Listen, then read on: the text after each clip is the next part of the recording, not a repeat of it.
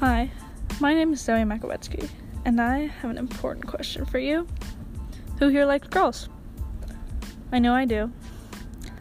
That is a statement I used to be terrified to say, but now I could shout it from the rooftops and not give a flying you-know-what. Is confident in my own sexuality, and yes, I say sexuality because while everyone should like girls because they're awesome, they held a special place in my heart.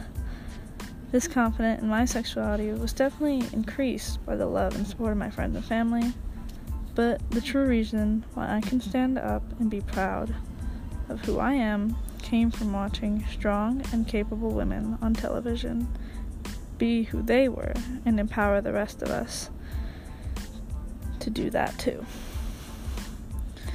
These strong female characters are incredibly important because they offer representation on screen to all different types and ages and viewers. Throughout my series, I'm going to focus on specific individual characters and the impact they've had on the community and me. Just a little PSA, there are spoilers ahead for the first topic of discussion, but also it came out almost 10 years ago, so no one get too angry. For my first topic of discussion, I think it's only right that we start at the beginning, and that is the beginning of my TV watching career, and that would be Santana Lopez from Glee.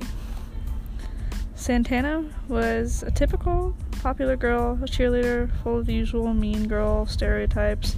I wouldn't say she was a great role model at the beginning of her character arc.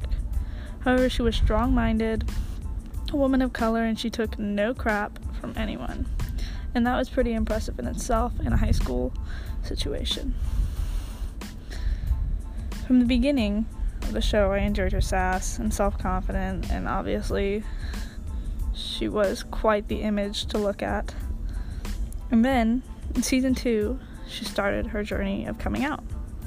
This honestly shocked me to my core because I had never spoken about the inner turmoil that I was having as a young teenager, but there I was, watching someone else struggling in exactly the same way. Santana did lash out and create a lot more drama than I did, but that's television for you. Anyway, I watched her character arc as she tried to deny it. She fell in love with her best friend, the usual tropes, and she tried to cover up her feelings and date a boy, and eventually she just lived her life the way she wanted to. And of course, I took a lot longer to get there than one season of Glee, but I absolutely idolize Santana Lopez, and so did so many other, even though she occasionally had some questionable morals and did some questionable things. She was an example for young queer girls to look up to, because before this, I had never seen someone kiss another girl on TV, and I didn't know that was a thing. And it was the first example of lesbian representation that I had seen, and that I know a lot of other people were not shocked by, but just happy to see. And my first character on Glee, Santana Lopez, started my journey into the fictional world of shows, and they were all totally different from Glee. Some of them were the same, but it was a whole new world for me to explore and to become a part of.